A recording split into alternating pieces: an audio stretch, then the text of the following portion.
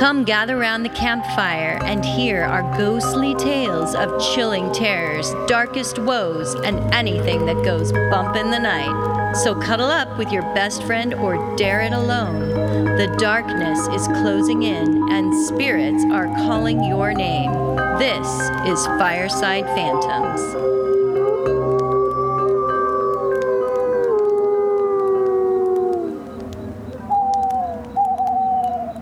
Hello.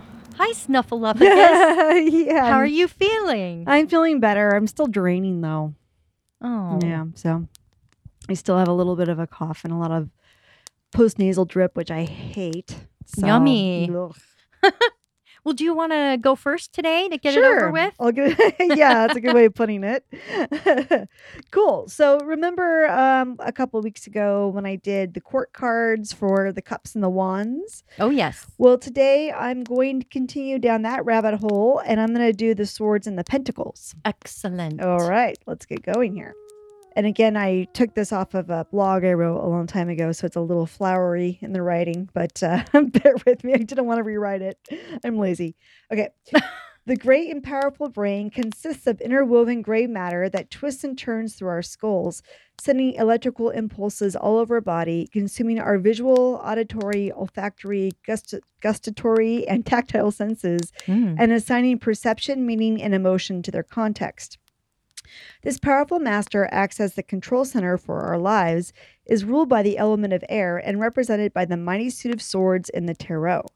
Considered as the darkest suit in the cards, the swords speak to the pain, fear, insecurity, anxiety, and exhaustion that an overworked brain can bring. And death. And death. It also speaks to the brilliant, confident, and competitive nature that one can harness with a highly intelligent mind. The nerds in the Suit of Swords family know exactly how to wield their great swords of intellect. They represent the best brains out there and can debate on any topic all day long. Though you may learn a thing or two from these geeks, they may not always be kind when touting their superior smarts, as they do not care too much about emotions or hurt feelings. Their sharp looks, dark or black hair, blue, green, or gray eyes, fair skin, no-nonsense personalities, any of the air signs, Aquarius, Libra, or Gemini, and smart character traits either compel others toward them or turn them away. Below, these four family members find themselves under a microscope as we analyze and explore what makes them tick. The first one I have is the Page of Swords. The Page of Swords is a child of either sex knocking on the door of puberty. The page is precocious, curious, independent, and loves to learn. She or he is also nosy, always trying to discover the secrets that adults keep hidden from view or investigating something under wraps. The Page of Swords can talk your ear off and ask a lot of questions. Why? Why? As all pages are, this page is a messenger. Her message can be about anything, but sometimes they are not so kind, immature gossip. Her appearance in your tarot spread means it is time to develop your rational mind and educate yourself in a new way. She suggests taking some classes, learning a new skill, or finding out information about a person, place, or thing in your life that requires more attention from you. She also reminds you to keep your temper in check. The reverse or compromise Page of Swords is someone who acts defensively, lashing out at others because they themselves are hurting. This can show up as a troublemaker at home and or school, or the office gossip that no one trusts. She is spiteful and can take extreme action towards tearing others down. On the other hand, the reverse page may not stand up for herself, lacks confidence, and can even become physically violent when it is not necessary. This card can also represent a project that is having difficulty getting started or failing to deliver promises. The reverse page can even indicate stuttering, psychological abuse or physical abuse, suicidal thoughts, or autism. For a celebrity, I picked Bobby Fischer, the child chess master. Yeah, and I was thinking of Hermione Granger. Oh, sure. The character in Harry Potter. Of course, that's very intelligent, and she tries to uncover everything. And of course, you would make a Harry lot Potter reference. Of course. Yeah. That's where my mind went. There you go. So my next one is the Knight of Swords. That sudden gust of wind that just swept past you was most likely the Knight of Swords galloping towards his next quest. The knight is a fast young man. He flits from idea to idea, lever to lever, and experience to experience. So fast, you're not even sure he was ever there. He strives for learning as much as he can, as fast as he can. He is a sharp communicator, but has very little patience for any emotional nonsense. He just wants the facts, ma'am. He has trouble sticking to any one thing because he is distracted by all he has to learn. He represents sudden, abrupt change, shaking up consistent patterns, bringing in new ideas and excitement. However, his darting back and forth between adventures can bring chaos and disarray to one's life. The knight can be a bit of a perfectionist, highly opinionated, arrogant, impatient, focused, communicative, and an intellectual snob. He's also all about mental stimulation, so he takes quick action and keeps himself moving so as not to get bored. He is an overly critical thinker, and he isn't shy about sharing his superior intellect with others. He is also quite fast at manifesting his goals. The reversed or compromised Knight of Swords has more trouble focusing than his upright counterpart. He disregards consequences, is argumentative, secretive, and full of quote unquote hot air. He can be on the wrong side of an argument, his facts are wrong or mischecked, or he harps on things that are irrelevant. He can throw temper tantrums, seek revenge, make mistakes, and blame others for them. He is always looking for a fight. He can con others or hurt others for fun. He is a show-off and may challenge people to intellectual duels to flaunt his intellectual superiority. He can be verbally abusive or aggressive in the wrong places. Just like the page, the knight is in pain and takes it out on others. On the other hand, the reverse knight may become the victim of a con himself, lack strength, or a strong focused mind. Health-wise, the knight has a predilection to violence, can find himself having accidents and getting wounded.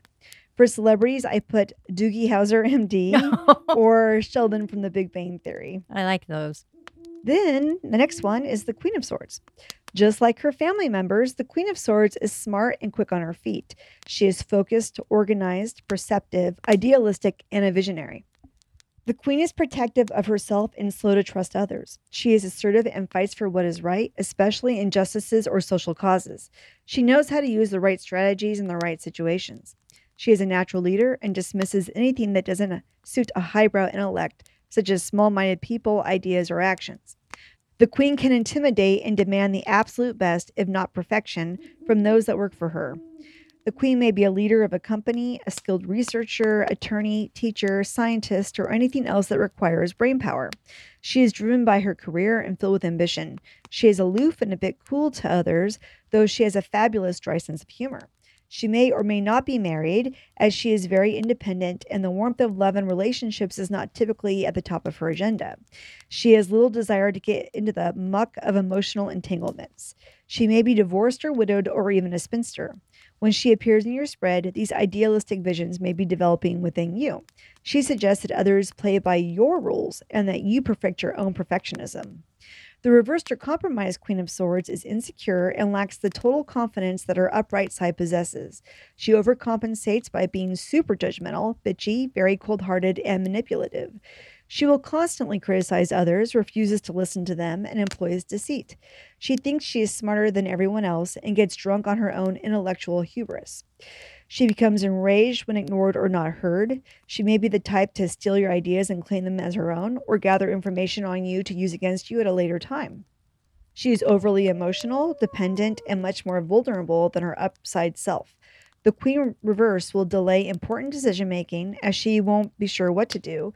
She becomes overly self-critical and isolates herself from others. She has trouble making clear judgments. Health-wise, her appearance in a spread can indicate allergies or environmental hazards. For celebrities, I put people down like Hillary Clinton or Margaret Thatcher. And I'm thinking Maggie Smith, who plays the grandma on Downton Oh, Abbey. yeah. And also the teacher McGonagall from Harry Potter. Of course. Very good characters. Very good. Thank you, Carol. She pops in my mind. I might have Harry Potter roles for all of these You positions. probably do. Okay. And the last one in the Swords family is the King, of course. All hail the King.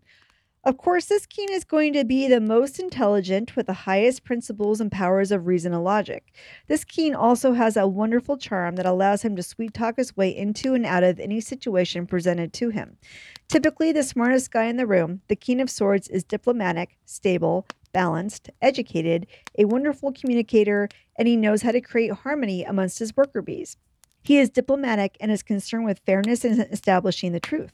A wise decision maker, he is a vast vessel of high level knowledge with the ability to analyze complicated information. He is most likely working in the upper echelons of a corporation or government entity with the benefit of mankind as his motivation. Because of his intellectual prowess, he has amassed his own personal power and wields a great deal of authority. He comes up with great new ideas and could also be working well in the science and technology fields or in high levels of the military or the law. As with all the others in the family of swords, he is not an emotional person and does not do well with emotional arguments. He supports others out of duty or obligation. He believes strongly in truth and justice, which is reflected in his ethics. When he appears in a spread, it means you may need to develop your own intellect, high standards, principles, and ethics to advance yourself towards your goals. The reversed or compromised King of Swords is very similar to his queen when she is compromised. He is hypercritical of others, aloof and cold. His charm turns to stone, and he can even become aggressive in his dislike of those around him. He is a vindictive gossip, totally self absorbed, and solely focused on getting what he wants.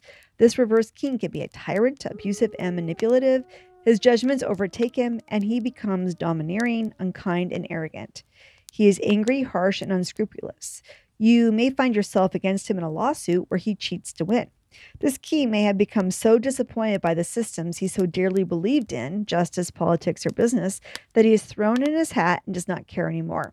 He may even try to take things over from a superior, partner, or coworker. On the other hand, this king could simply be weak, have no more will to fight, cannot stand up for himself or anyone else, and cannot make any decisions. His focus may be scattered and he is unable to leave. If regarding health concerns, it could indicate senility or other mental issues. For a celebrity, I picked Tyrion Lannister from Game of Thrones. And I will pick Dumbledore from Harry Potter. Well, this is a fun game. This is great. So those are all the swords people in the tarot. The last one we're going to talk about today is the Pentacles family. Money, money, money. Money, money.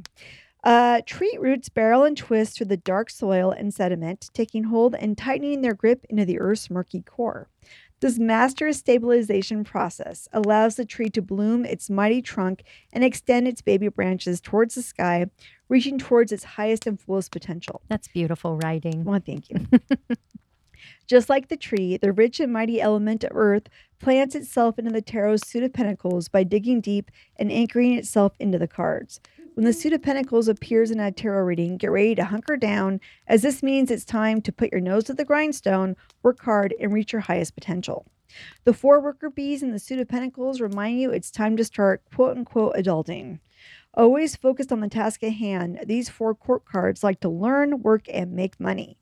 They may encourage you to pursue higher education and or apprenticeships, set goals, and achieve.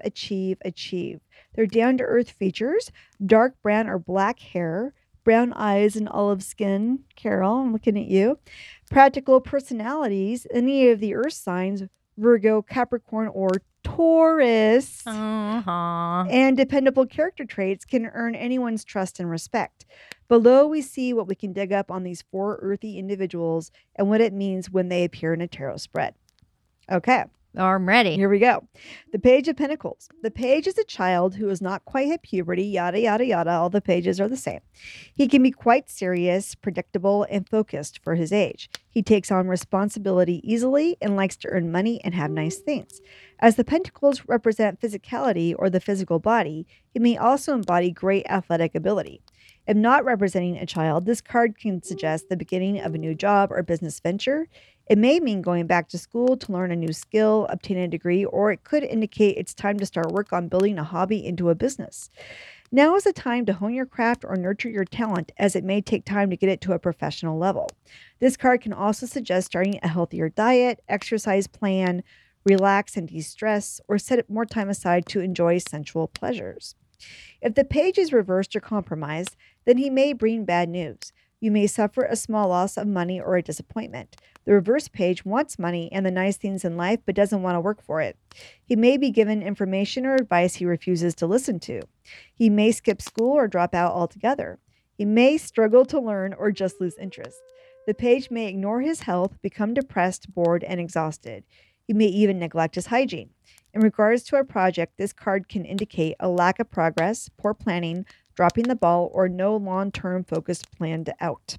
For celebrities, I was thinking about who worked really hard as a child, so I thought, well, like Britney Spears and Miley Cyrus as kids were always having to either be on TV or performing concerts, that type of thing. So I put them up there. And I'm thinking Rupert, or the actor that plays Ron on Harry Potter. Yeah. Because, he definitely would be the one that just skipping classes Right. and doesn't want to work hard, but still wants all the good things in life. He'd be the comes reverse from a poor page. family. Yeah. And working hard to get that money Yeah. that he wants. Yes. Plus he's a ginger, so.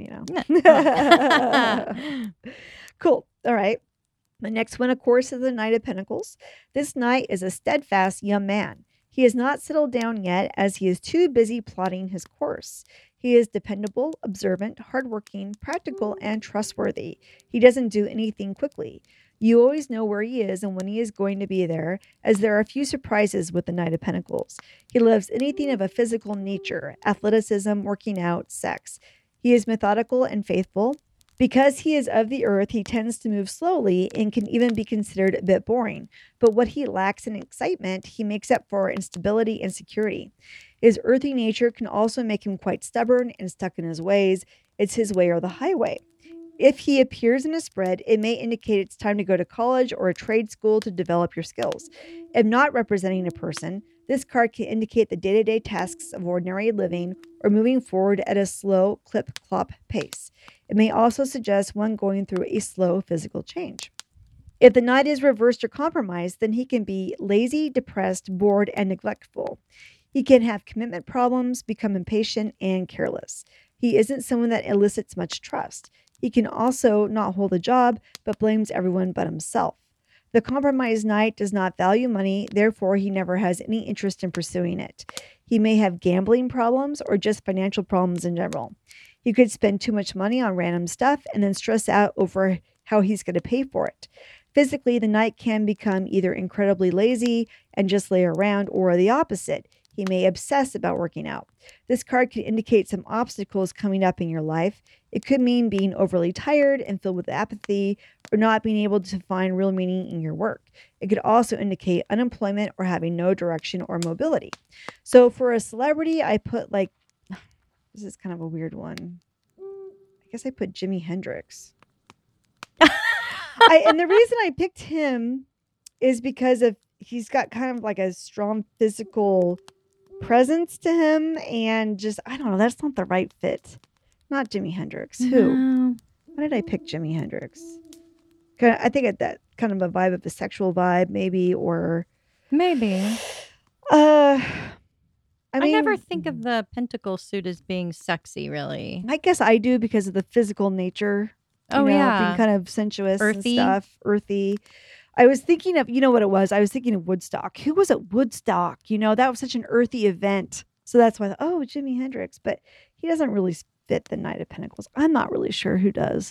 Maybe from Harry Potter, the Weasley twin brothers that are trying to get their business launched. Oh, there you go. While they're going to school. That makes sense. They're Yes. very entrepreneurial in nature, and they're always about ways to make money. Yeah. Who's a strong entrepreneurial type in your life? Yeah. That's what you should think about. The Queen of Pentacles, your card, Carol. Yes. The Queen of Pentacles is a very sensual woman and a passionate lover. I think we both know that's true. Who have you been listening to? A natural nurturer and What's mentor. being said about me online? I've just been giving out, references for you. Oh, that's hilarious. A natural nurturer and mentor. She loves to take care of her children and build her nest. Yes. Fully embodying the traits of her sign, she is hardworking, dependable, pragmatic, self-sufficient, and wealthy. She believes in tradition. She loves to spend her money on material things. She loves the best life has to offer. Oh, that's true. And those that she believes in. She likes to take care of others. She is also very capable in business and can create her own prosperity. She is an excellent homemaker, providing a beautiful home and all the best quote-unquote stuff for her family. The Queen also promotes a healthy living lifestyle through a balanced diet and exercise plan. She is highly attuned to nature, is practical, and down to earth. The reversed or compromised queen is overly materialistic and obsessed with her money. She may take on an elitist attitude or only pursue others if they have money. Her motherly qualities fall apart and she rejects her family and their needs. She can be unfaithful in her marriage or primary relationship. She can struggle with her finances or lose social status. Her house is chaotic and her children run her her house is chaotic and her children run wild, or just the opposite. She is rigid and controlling about housework, controlling of her children, and obsessed with her appearance, constantly exercising and dieting. She may suffer from digestive issues. She may work too much and neglect her family. She can be prone to mood swings, can't do anything for herself, and relies heavily on others to help her, becoming mistrustful and insecure. So, once again, for celebrity, I was thinking of hippies. Oh, of course you were. And I picked Stevie Nicks. Oh, and I'm picking Mary from Downton Abbey. She's very snobby and very practical. So that's the reversed queen then. Well, she's got really both sides. Okay. She can be a bitch, but she's also very practical and cares about her family. And okay. Yeah. All right, cool. And finally, the last one is the King of Pentacles. The King of Pentacles is a mature man, most likely married with a family. The king typically refers to a wealthy, successful businessman, or at least a man who has learned to achieve in his own way. The king is an excellent provider, good with money, a good leader or manager, hardworking, productive, and strong. The king is aware of his status and gives back to society and charity. The king is typically a man in power, such as a CEO or in a leadership role of some kind. He is driven to build his place in the world and establish his power. He is tremendously ambitious, wise, and disciplined and provides security and protection for his family. He is very healthy and he loves good food, wine, and sex. He also loves sports and exercise. The king can appear as a mentor for those who need help in business or finance. This card can indicate that making money takes time and you must have patience to move forward. The reversed or compromised King of Pentacles is controlling, stubborn, domineering, and highly materialistic. He is overly focused on his possessions and money and is abusive of his power. He may use his position and money to unfairly influence politics or business dealings. He can be jealous, crass, and insensitive, exploiting his people and his resources.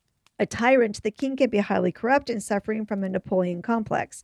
He is very easy to bribe and conducts unfair and shady business practices. He can cling to his elitist and arrogant behaviors, not wanting to work for his wealth anymore. He does not value money in the right way. Therefore, it can slip through his fingers, causing him to react even worse. If not representing the king, this card can indicate feeling undervalued or feeling taken advantage of at work, causing one to refuse to cooperate. This card can also indicate over or reckless spending. It may suggest sluggish finances or being overwhelmed by money problems or a loss of status or power. This stress can lead to overeating and digestion issues and a lack of energy.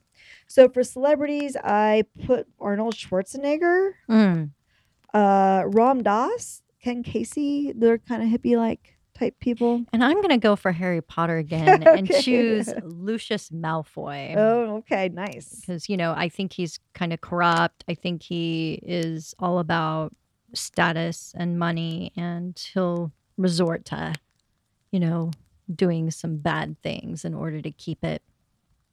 But publicly, he still earns a lot of respect. Sure. Well, there you go. So those are the court cards for the swords and pentacles. Mm-hmm. Hopefully, if you guys have anything to add or you just think that we're playing wrong, let us know. Yeah, it's hard to think of celebrities on the spot because sometimes, yeah, people aren't all one side or the other. They're usually a combination of all of those. In different circumstances, they can be different things. I guess that's why we always kind of use the card that represents your horoscope closest as, like, for example, Taurus is Queen of Pentacles, which she's an earth, and I'm the Queen of Wands because that's a fire. So if it shows up in the spread and I'm reading about you, it looks like that's your card. I'd be like, oh, this is influencing your decision. She's in your spread. Yeah. This is the person that you know. Yeah. I always take it to mean there's me. Or there's you. Yeah, that's how I see it. Well, depending on where that card is placed in the spread. Right. For sure. Yeah. So give us an astrology. We said for sure. For sure at the same time. Wow. Yeah. Jinx, you owe me a Coke.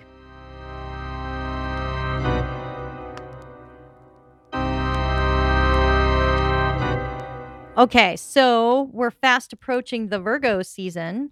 Hello, Virgo. Starting August 23rd and ending September 23rd. So big shout out to all the Virgos getting ready to celebrate their birthday soon. Hey, Virgos. Woo. Yeah. Now, I like Virgos because they can handle retrograde planets better than most signs because they're very careful planners. They rarely need to go back and correct mistakes. And this is really good because with Mercury now retrograde and all the other planets we mentioned in our previous Astro Update episodes, you likely will be one of the few signs that don't get a wrecking ball to your plans. So this year, so far for you, Virgo, it has not been easy.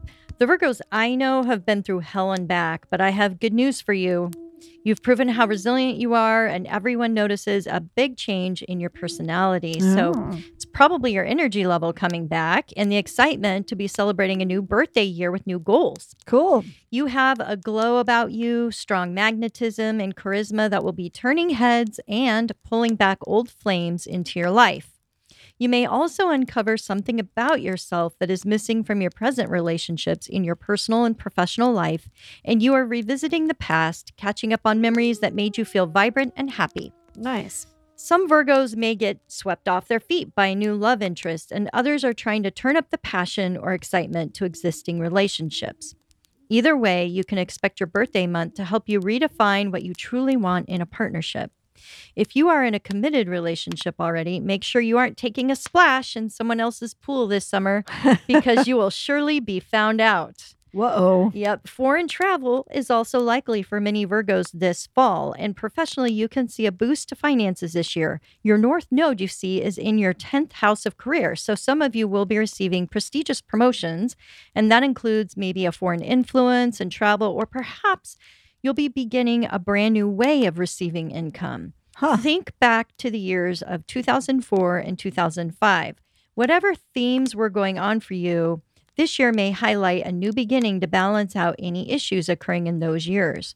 One thing to keep in mind, in the last half of 2023 and into 2024, is to make sure you're communicating everything with the utmost integrity and be transparent with your concerns and feelings. You have some important transits happening in the 8th and 12th houses, which are very transformative astrological houses. The 12th house is called the house of undoing. So be aware of self-sabotage and secrets. Make sure you dig deep into your spiritual well for the strength and courage to speak your heart to those people that need to hear from you. Some Virgos will also be receiving some money from unexpected sources or relatives. Hello. Yes, in late 2023 and into 2024. So the burdens that you've had in shouldering other people's trauma since 2020 can finally be set aside for some personal needed fun. Cool. Go out and have a beautiful birthday, Virgo. You deserve to celebrate everything you've accomplished and endured. Party, party, party. So like I promised, Holly, in our last Tarot Talk Astrology Update episode, I will now talk about the different astrology systems and how to pick the one that you feel meets your goals and best suits your interests. Yay. Yes. So for this episode, I'm just going to go over the two popular ones used, Western tropical astrology versus Vedic astrology, and the differences between them. Awesome. Of course, the debate is never ending with staunch supporters defending their system as number one. Of course. But we should have had our trusted Vedic astrologer on to explain it from her point of view because she is an expert at the Vedic system, but I will try and do my best. Okay. Personally, I think both systems have their merits, and it just depends on what you might value or prefer in a tool like astrology. So let's talk about the history and origins. Western astrology developed in ancient Mesopotamia around 2000 BCE, and as the practice spread, it was further refined by the Greeks and the Romans. It followed the tropical zodiac based on the position of the sun relative to the Earth's seasons. The signs remain fixed in relation to the equinoxes and solstices. It considers all the well-known planets and their positions at the time of birth, and in consideration of predictions, uses the solar-based calendar. Now, in Vedic astrology, it is believed to have been originated in ancient India with roots in the Vedas. These are some of the oldest sacred texts to be known, which were written in Sanskrit. It is thought to have some origins as far back as 5000 BCE. It follows the sidereal zodiac based on where the star constellations are aligned with the Earth and where they are in that given month. This means that the sidereal system has changed 1 degree every 72 years. The tropical system remains the same even as the stars move. The birth chart is based on the positions of the moon, and there is more emphasis given regarding the lunar nodes of Rahu and Ketu, also known as the North Node and South Node. Vedic also does not recognize any of the outer planets like Pluto, Neptune, or Uranus. So when they get decommissioned as being planets, then it's no big deal. It's no big deal for them. Yeah. They also don't consider asteroids as having any influence upon the person or world events. However, recently, some popular astrologers claim that there is a Nadi Grantha, or sacred Vedic text, that mentions that in the future, people will use other planets, perhaps including Neptune, Uranus, and Pluto for prediction. So some Vedic astrologers are now adding them to their chart analysis, especially for world events, because those planets are thought to be very relevant for the collective. I am seeing a growing trend to combine some of these features in both systems, just like how many Western practitioners are now adding emphasis to the lunar nodes when reading the charts. So they're combining them together? They're using aspects that weren't specifically done in the traditional method of analyzing. So yes, Western astrology typically didn't analyze the lunar nodes. I see. That was more of a Vedic thing. Okay. And the Vedic systems don't consider those outer planets, but some of them are now doing that. So they are starting to cross the streams a little Yes. bit. Okay. So let's talk now about the precession of the equinoxes. This is one of the arguments that Western astrology is less accurate because the Western system ignores the precession of the equinoxes, leading to a slight misalignment between the signs and the actual constellations. Every year, it gets changed by 1 degree. Now, some people think that's very small, but over time, that can be a big deal. And to some people's surprise, the sun sign has now also changed for them, which causes much stress and anxiety, as we are all greatly attached to our zodiac sign and identify with the traits of that sign. I won't try to throw in the 13th sign Ophiuchus, which was reported to be discovered by NASA and headlined all over the media a few years back, throwing everyone into a tizzy. According to the movement, here are the real dates for each sign as to be follows. Okay. Aries, April 13th through May 14th. Taurus, May 15th through June 15th. Ooh, just barely squeaked by on that one did. for me. Gemini, June 15th through July 14th. Well, my whole family's now Gemini. Cancer, July 15th through August 14th. Leo, August 15th through September 15th. Virgo, September 16th through October 15th. Libra, October 16th through November 14th. Scorpio, November 15th through December 14th. Sagittarius, December 15th through January 13th. Made it. Yes. Capricorn, January 14th through February 11th. Aquarius, February 12th through March 12th. And Pisces, March 13th through April 12th. Now, Susan Miller, who is a very famous Western-based tropical astrologer, covered this debate on the precession of the equinoxes, saying, quote, "You don't glean your personality from the constellations. You get your qualities from the planets." In her report, which she has on her website at susanmiller.com, she shows you why there cannot be a 13th sign, why the precession of the equinoxes are not relevant or material to your sign, and that no one ever discovered a new constellation in regards to the zodiac. As a point of information, today the International Astronomical Union is the sole authority for assigning designations and names to celestial bodies, and they have divided the sky into 88 sections, or quote-unquote constellations. There was no new constellation discovered that changes your sign, end quote. She goes on to say that scientists freely admit they've never studied astrology nor understand any of the algorithms on how we calculate a chart. You can read all about her research further for those who are curious, and I will link to her information in our credits. Cool. So let's talk now a little bit about the planetary dignities. Western astrology places a significant emphasis on the sun sign. That's a zodiac sign where the sun is placed. and saying that it is the primary influence on one's personality. Also, the sun is considered the most important planet for us because without the sun, life would not be possible. It also makes sense for Western astrologers because we use the solar calendar over here in the West.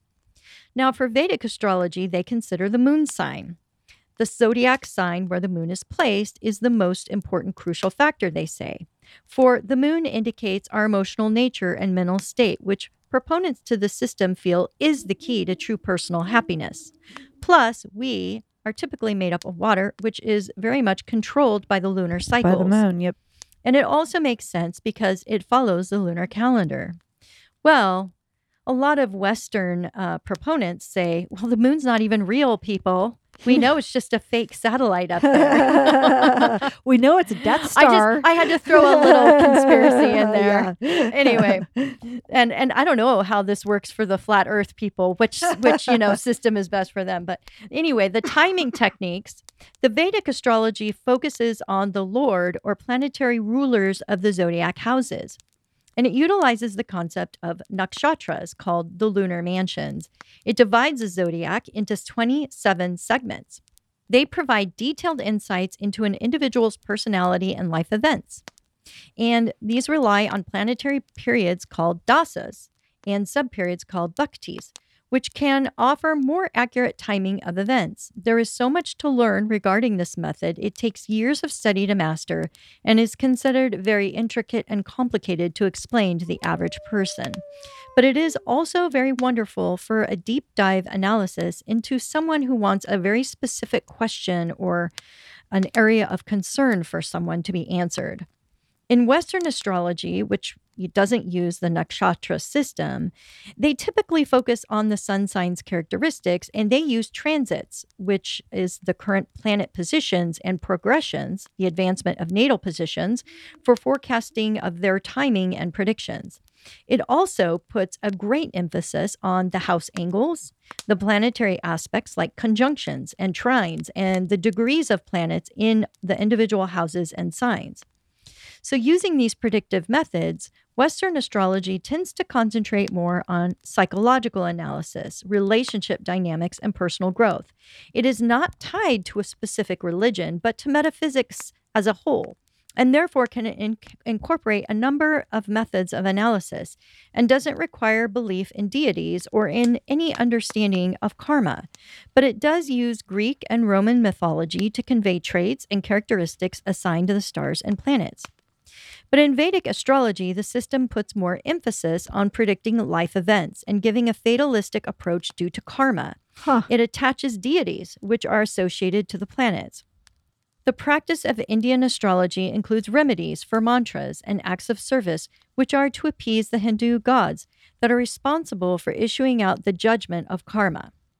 I found Vedic readings to be, in general, less positive and more based on a depressing future that stemmed from matters out of my own hands or a past life I have no remembrance of having. The absolutes can be brutal to hear, but it really depends on the astrologer and their manner of delivery. For example, the astrologer that Holly and I use, our Vedic astrologer, and a couple of others that I've gone to, were very warm and positive with their predictions. So perhaps it is more a cultural upbringing and how they were taught. Yeah. So to give an example, I had readings done in the same month of my birthday last year in 2022. Okay. One from a Western astrologer who I didn't know, and also a Vedic astrologer who I've not gone to in the past. Okay. I compared them both equally later, 1 year later, as to which reading was more accurate. Okay. Surprisingly, neither system accurately predicted the loss of my job last year. Oh, interesting. They both pointed out a change in my position, but both thought it a very positive one. Because according to both Vedic and Western astrology analysis, there would be no financial loss or stress with money from what they could see up to my next birthday, which was last May.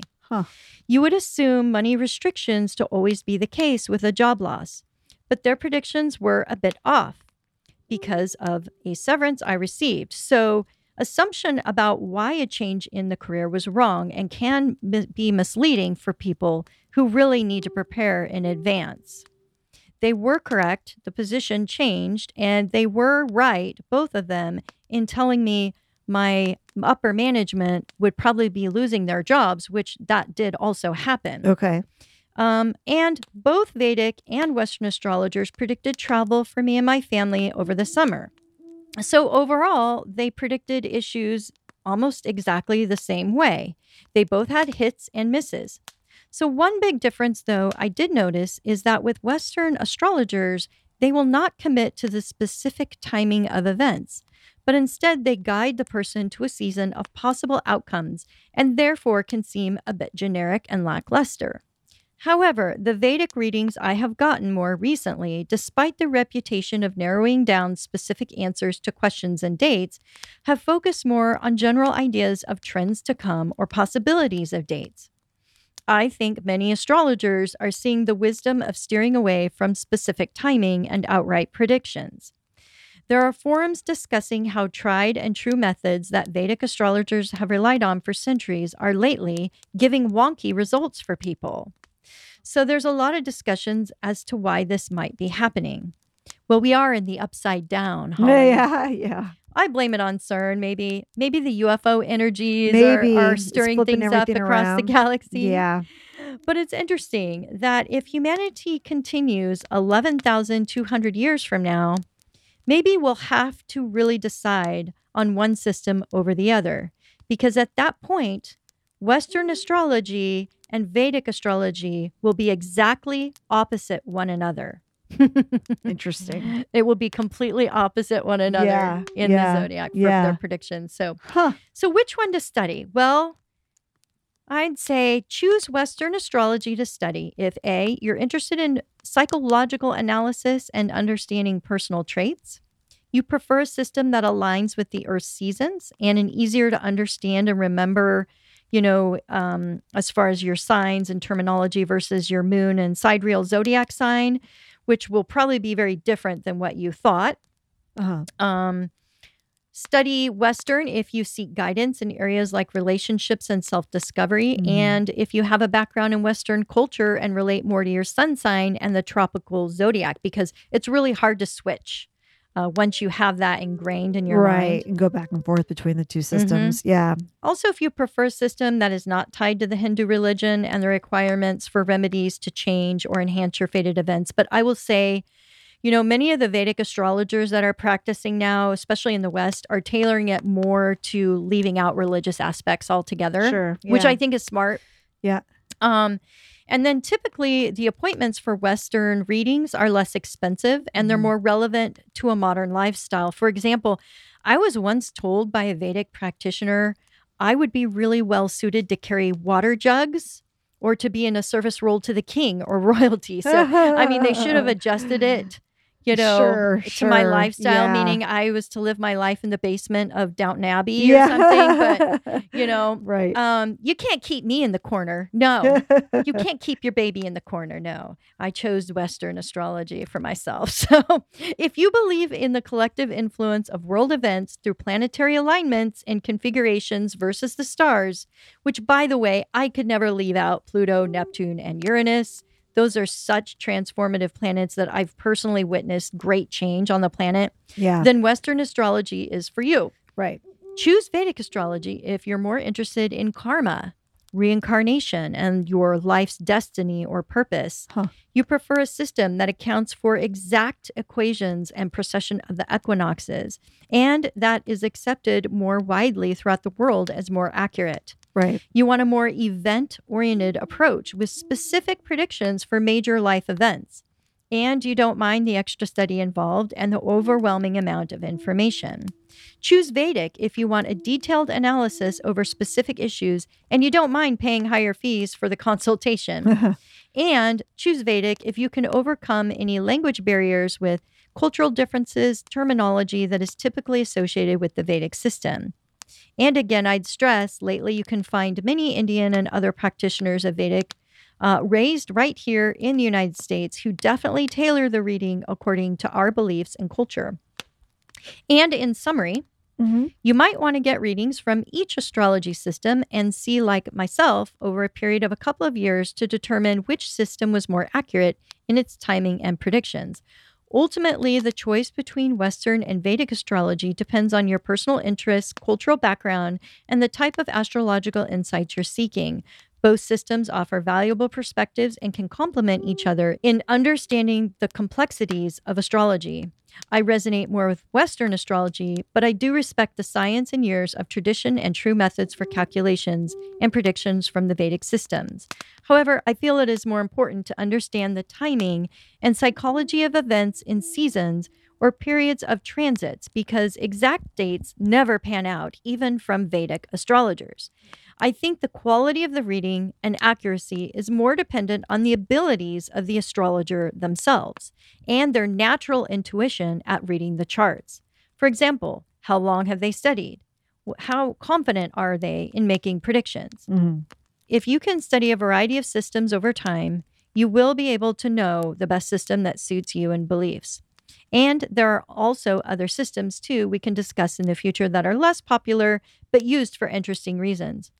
So, Holly, I think it would be hella funny to ask our tarot cards which system it thinks is best. Yeah, do you think it'll offend the cards? Like, because I they think- think they're the best system for predicting future events? Yeah, I think they might just burst into flames They due might to the get pissed. indignation. How dare you think of using us, Astrology, what? using Yeah. astrology? But let's do it. Okay, we'll be right back. The red light is on and it's solid. That means Woo! it's recording. Go, go, go, gadget. Yay. All right, Carol, do you want to go first or you want me to? I'll go first. Okay. So I'm using the Cosmic Tarot. Cool. Those are cool looking cards. I forgot who designed it. I didn't bring my box, card okay. box with me, but I'll put it on the credit links. Okay. I drew for Vedic. I did more cards than usual, Yeah. just to get a really thorough reading. Mhm. I got Justice, Judgment, the Four of Pentacles, Ace of Swords, and the Six of Wands. So ultimately, I do think Vedic astrology will win out as being the best system out there. So for Western, I got the Knight of Wands, the Tower card, King of Cups, Death, and the Star card. And so how I'm interpreting this is that eventually the Western astrology system will morph into something different. Oh. And I think that's going to happen with the advent of AI. I think AI will be able to perform calculations at light speed.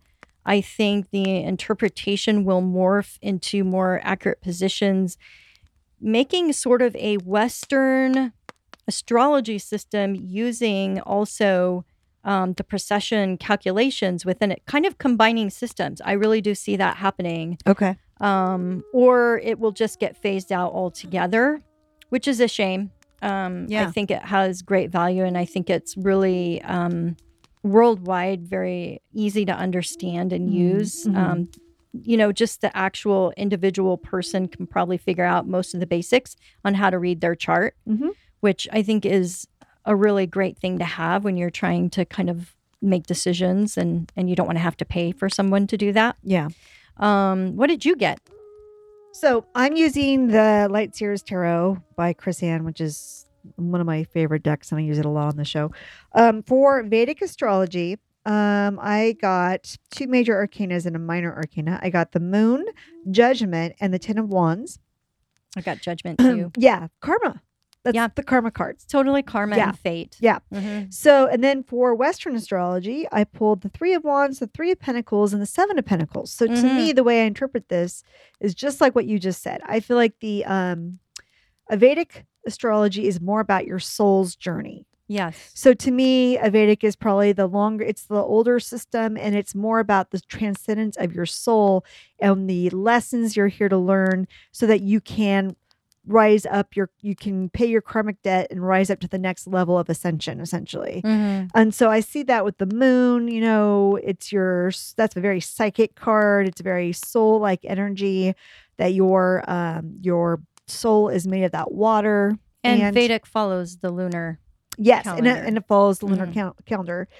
followed by Judgment, which is the karmic card. And in my particular card, you see the soul ascending out of the girl's body. Yeah.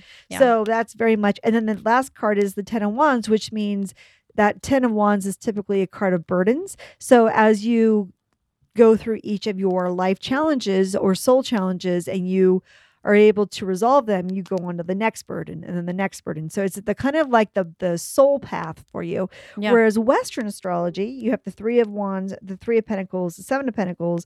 That is about your lifetime right now and the day-to-day of what you're going through in this lifetime right now. So it's on a smaller scale, in my opinion. And that you're just learning how to be in the world. Like the 3 of Wands, you're looking out over the horizon. What do I want to do here? What do I want to experience? 3 of Pentacles, what skills do I want to develop? What relationships do I want to develop? How am I going to get along in my community?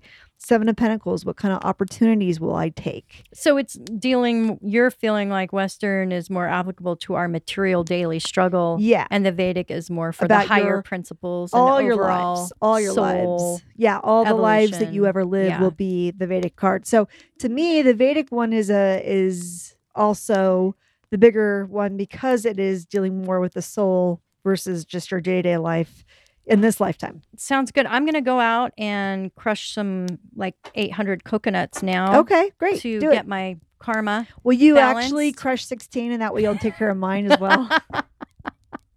1,600. You mean 1,600? Yeah, 1,600 coconuts. I think for your karma, I need to smash 2,000 coconuts. I just go, Probably. Okay. just for today I'm just anyway. joking. Yeah. Anyway. Well, that's it for us, you guys. We hope you have a good night. We'll see you next Yes. week. Embrace for the yacht of God. Oh my God, it's coming. Okay. Have fun. Bye. Bye.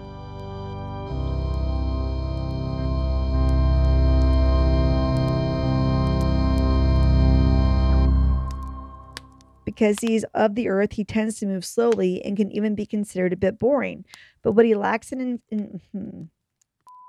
Knight can be a bit of a perfectionist, highly opinionated, arrogant, impatient, focused, communicate. No. The Queen can intimidate and demand the absolute best. As the flames die down, do remain undaunted. Though all hitchhikers are ghosts, And all dolls are definitely haunted.